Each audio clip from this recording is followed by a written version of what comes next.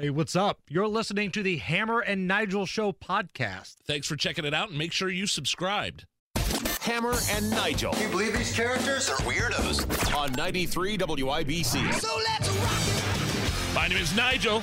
Jason Hammer is here. Let's not waste any time. Let's get into some midterm stuff. Polling, debates, Fetterman. The Eagles are so much better than the Eagles.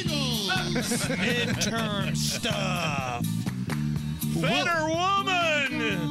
We'll get to Fetterman here in just a moment, because today was one of those rare occasions where when the meeting of the minds come together, only good things can happen. We'll get to that. All right. But I thought this was interesting, and this involves something from Indiana. So the Congressional Black Caucus in Washington is clearly picking party over race because they are throwing their support behind Indiana Democrat Frank Mrvan. Now, this is the guy that had his goons dig up some dirt on the Republican candidate, a veteran, an African-American woman, Jennifer Ruth Green, had people like Adam Wren post stories about her on Politico where they outed her as a victim of sexual assault. Just a total scumbag, dirtbag move, not only from the guy that did it, Mrvan, but for Wren too. But it's par for the course. But keep in mind, Frank Mrvan is a white dude, and Jennifer Ruth Green is a black woman, and would be the only black Republican in the U.S. House of Representatives if elected. And the Congressional Black Caucus is throwing their support behind Whitey. I mean, you have to understand. See, the CBC, they bill themselves as a nonpartisan organization, Hammer. They claim they use their resources to ensure that black Americans, quote, have the opportunity to achieve the American dream. Yet they're supporting a white Democrat. I'm assuming the R next to Green's name disqualifies her from any support from the CBC. Correct. Is that right? This is not the first time it's happened, by the way. There's a guy, I think his name, it was a black Republican, Byron Donalds from Florida. He wasn't allowed to join the caucus last year because of the R next to his name. And he's an African American. Just call it the Democratic Black Caucus, because that's really what it is. Sure. And again, this guy, the incumbent, Mrvan, what a snake in the grass. What they did to this woman, trying to dig up dirt and then having that little weenie, the self-admitted pencil neck, Adam Wren, basically run this story where they out her history of sexual assault. That's gross. You covered this extensively when I was gone. Yes. This was a big deal. And rightfully so. This is one of the key races happening congressionally. It's a toss-up right now, which is interesting because this is kind of a Democratic district. So we'll keep an eye on that She's story. out fundraising her Democratic opponent, by the way. And I think there's a lot of people that were just rubbed the wrong way by the bullcrap stunt that they pulled on her. All right, let's get to Fetterman, because today Uncle Fester had Joe Biden campaign with him today. So let that sink in for a minute. You had on the same stage a meeting of the minds so rare that I'm not even sure we can comprehend it. I got hairy legs that turn blonde in the sun. Send me to Washington, D.C. Take on to make sure I push back against work.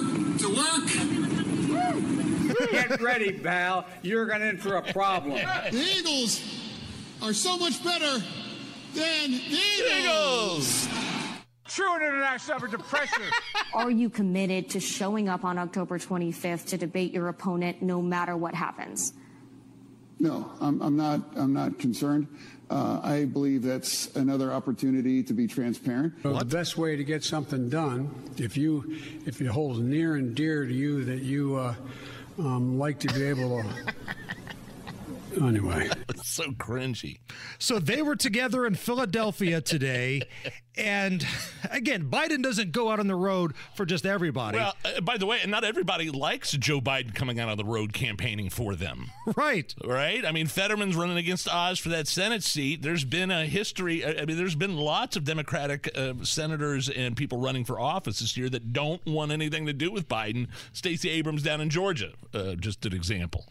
So if you're Joe Biden, you have the opportunity to go campaign for somebody where you're going to be the best speaker. I think you do that every single time. And let this sink in for just a moment. At this event today, and it's some event that was about infrastructure and a bridge or something, Fetterman didn't speak. So you have Joe Biden coming down and speaking, and Uncle Fester just sits there like a goon and doesn't say a word. Wait a minute. So this is the bridge that collapsed like a week before, like a couple days before Joe Biden was supposed to go speak there. And it's rebuilt, and this is a big momentous occasion. Joe Biden's there to, not only to recognize the significance of this bridge being built, but also to campaign for Fetterman, and Fetterman doesn't say anything?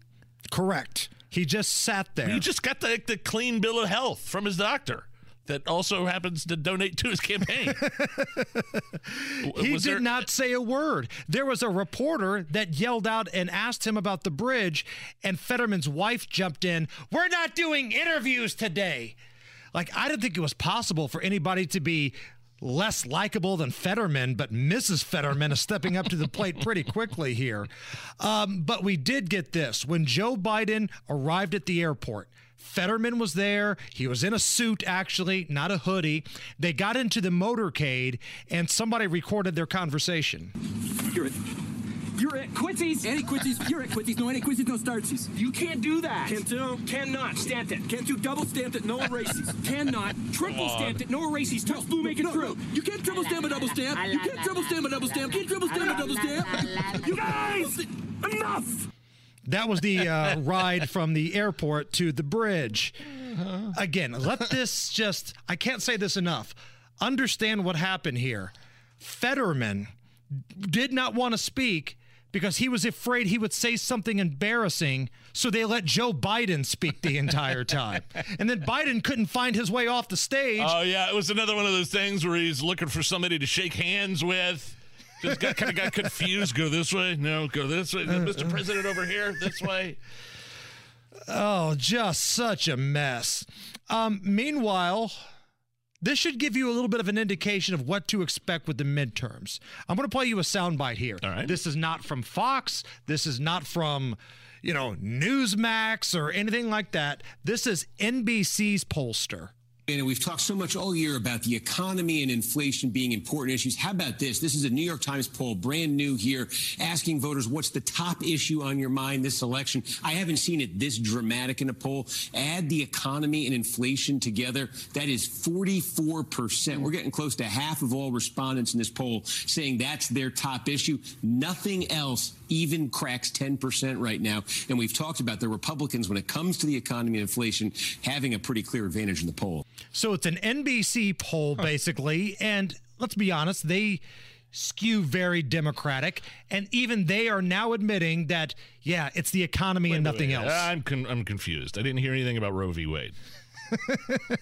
Was there more to the clip that I'm missing here? Nope. I didn't hear January 6th in there either. Yeah, I was going to say, it's missing January 6th, Roe v. Wade. Well, it turns out that the economy is the biggest issue, Nige. Shocker. With that being said, maybe the Senate candidate from North Carolina might want to rethink her strategy. North Carolina Democratic Senate candidate Sherry Beasley says it's deeply troubling and very dangerous that irreversible sex reassignment surgery and puberty blockers for kids are not paid for by taxpayers. We know Republicans, of course, here in North Carolina, continue to launch attacks against trans people, including limiting the ability of trans youth to have gender-affirming surgeries. There's just something deeply troubling about that. You took that. I didn't know where you were going with that. I thought you were going to say a Democrat. It's troubling and very dangerous that irreversible sex reassignment surgeries and puberty blockers for kids. Like, I thought she was coming out against that stuff. Oh, and no. Then you hit me with, are not paid for by taxpayers' money. She's upset that taxpayers are not paying for it. That's a bold strategy, Cotton. Let's see if it pays off. Be sure to catch us every weekday, 3 to 7 on 93 WIBC, or subscribe and get it right to your phone.